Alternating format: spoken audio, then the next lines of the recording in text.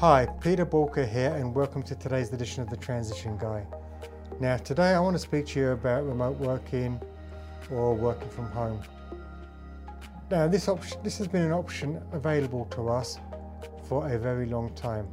But why is it only when we are forced to work from home through something like a global pandemic such as the coronavirus have we waited to really explore this? Now in the past, working from home has been it's not been for the masses, it's been for the minority, and more importantly the trusted minority. And the reason why it hasn't really worked in the past or hasn't been widely adopted is so many people have a fear. Well, it's a fear around trust because they don't have an effective way of managing people, managing metrics, outcomes, etc. They believe that if they've got them working in the office and they can keep an eye on them, then perhaps they'll do a better job. Well, we've had to take that playbook, rip it up and start from scratch, because at the end of the day, that isn't a reality. And I wouldn't be surprised actually that once this is all said and done, we've gone through the whole process, and I can't see people being allowed back at work fully for at least 3 to 4 months. You may have elements where there's social distancing in place, but actually the office environment as we once knew it, 4 to 6 months wouldn't be an unrealistic sort of expectation to have. Now the reality is when you're working from home or remote working for 4 to 6 months, would it be fair to say that a heap load of new habits kind of become formed? Yes, they do. So much so, will we ever return back to the way we were working before? Absolutely not. But for remote networking or remote working and home working to become the norm, I honestly believe that things need to drastically change, as we can't do it the way we're doing it today. And today I'm going to share with you my 7 top tips on how to really make remote working, home working the norm. You have to create and maintain habits. Now you think about it, when you're going into work, etc., are you in a routine? Yes, you are. You get up, you have a shave if you're a man, you have a shower, you put your clothes on, you do your makeup, whatever, if you're a woman, you get yourself ready. Now, why is that? Why do we get dressed for work? Why do we take a lot of care and attention in doing so? Because number one, it's our personalities, who we are. When we rock up to work, it's part of our identity. And we need to make sure that when we go to work, we're projecting the right image, we feel the right way. What I have noticed from sort of home working in the last sort of 3 to 4 weeks is that a lot of people have dropped their habits. It's unbelievable how the routines have slipped. I've seen people on video calls in their pajamas. I mean, what does that even mean, in your pajamas? I've had people not be shaving, etc., even commented on the fact that they've not shaved, and they're quite proud of it with a big smile. Yeah, I'm not shaved today. It's like that's the new great look to have, but it's not. You've got to ask yourself, what does professional look like to you? Would you be dropping these standards at work? Would you be dropping your routines at work? No, you wouldn't. So what makes you think that as soon as you are working from home, that would even be a consideration, even be a possibility? Your routines are going to have to change, but you've got to make sure that you have a routine and that you have habits. For me, no matter what I do, if I'm remote working, I'm always getting dressed like I'm going into the office. I will always have a shave. I will always get myself ready, because mentally that really puts me in the right space. And for me, it's about being in the right headspace when I show up to work. You've got to plan your day. It's a lot different when you are now working from home, remote working by yourself. You do not have that boss over your shoulder or that supervisor. You are now being trusted to work very much on your own devices. You've got to be super disciplined. You've got to plan out, what is it I've got to get achieved today, and actually map it out. How are you going to do it? Because if you don't plan things out, it is so easy to drift. It is so easy to allow other things to come in and for you to allow your productivity levels to drop. And we've seen it. We've seen it with our clients where productivity levels have dropped at the very beginning. And I suppose that's normal because you're totally displaced. But now that displacement has been a couple of weeks, there is no more excuse. We've got to get back down to business and we've got to make sure we are truly planning for the day. Once we've got a plan out the way, we've got to make sure the environment in which we are operating is truly professional. Yes, okay, all fun and games. I know that people have been forced to work off their kitchen table, etc. Not everyone's got space in their house. I appreciate that. But when that's all said and done, we can still create a really professional environment out of a small space.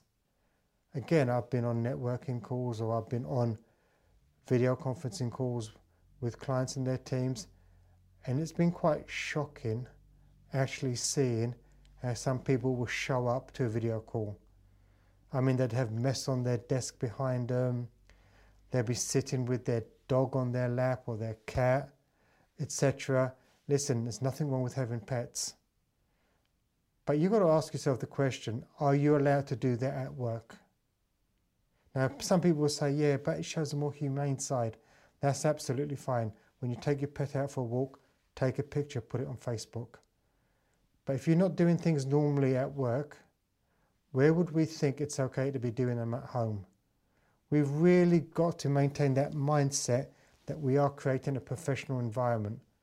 Because by doing that, our identity becomes one of a professional, and that will enable us to maintain some rhythm and routine and some professional discipline in what we do.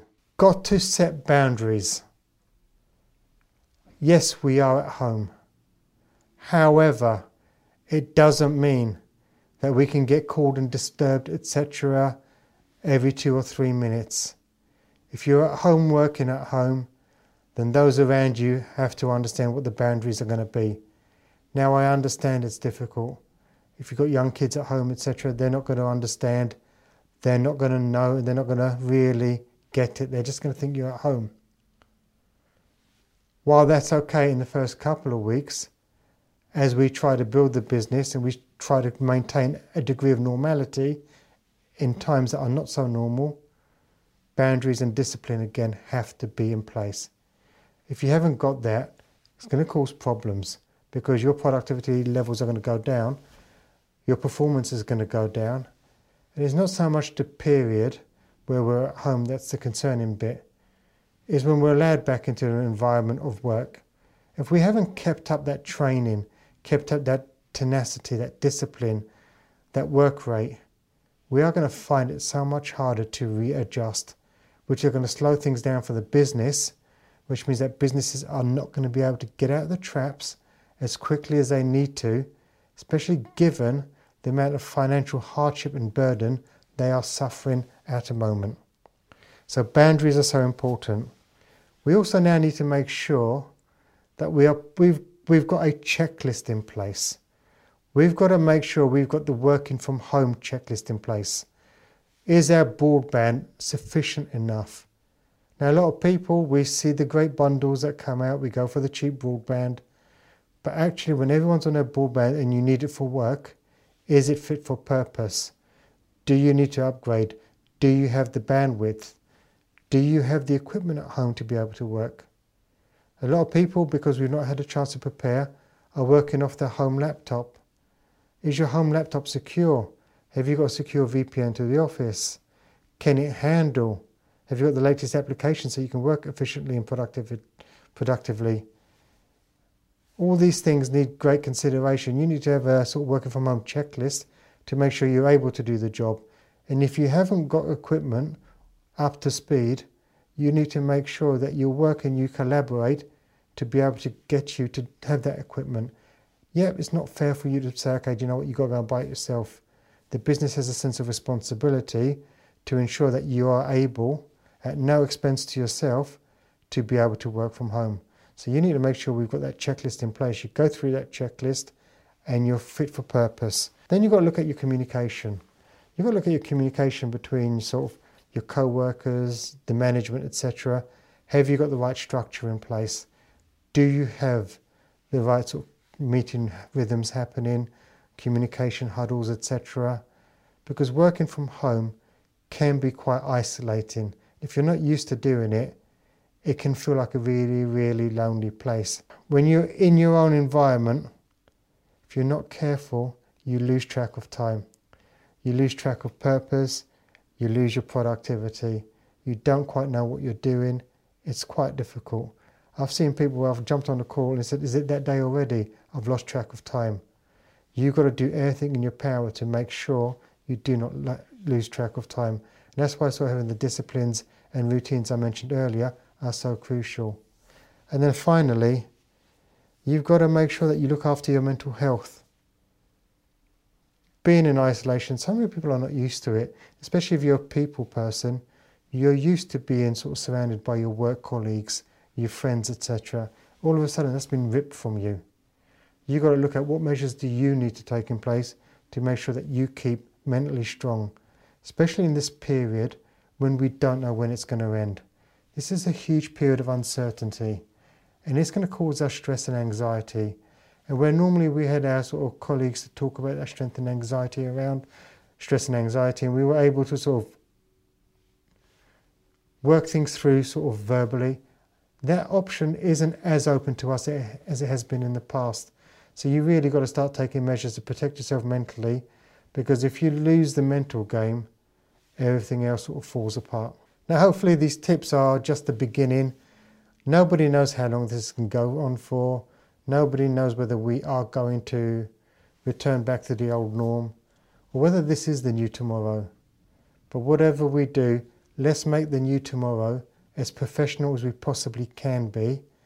And perhaps, do you know what? At the end of the day, we may find that this has been the biggest blessing we have, because actually we'll come out the other end more productive, more focused, not needing to travel to the office, having a better impact on the environment, and happier people. But if we want this to become a new norm, we've got to take the responsibility and ownership of giving it our best shot so that people trust us to be able to do the work remotely and not force us to go into the office. If anything has resonated with you today and you want to talk about it further, head over to Borka.com and get in touch. And remember, failing to learn is learning to fail, and please stay safe.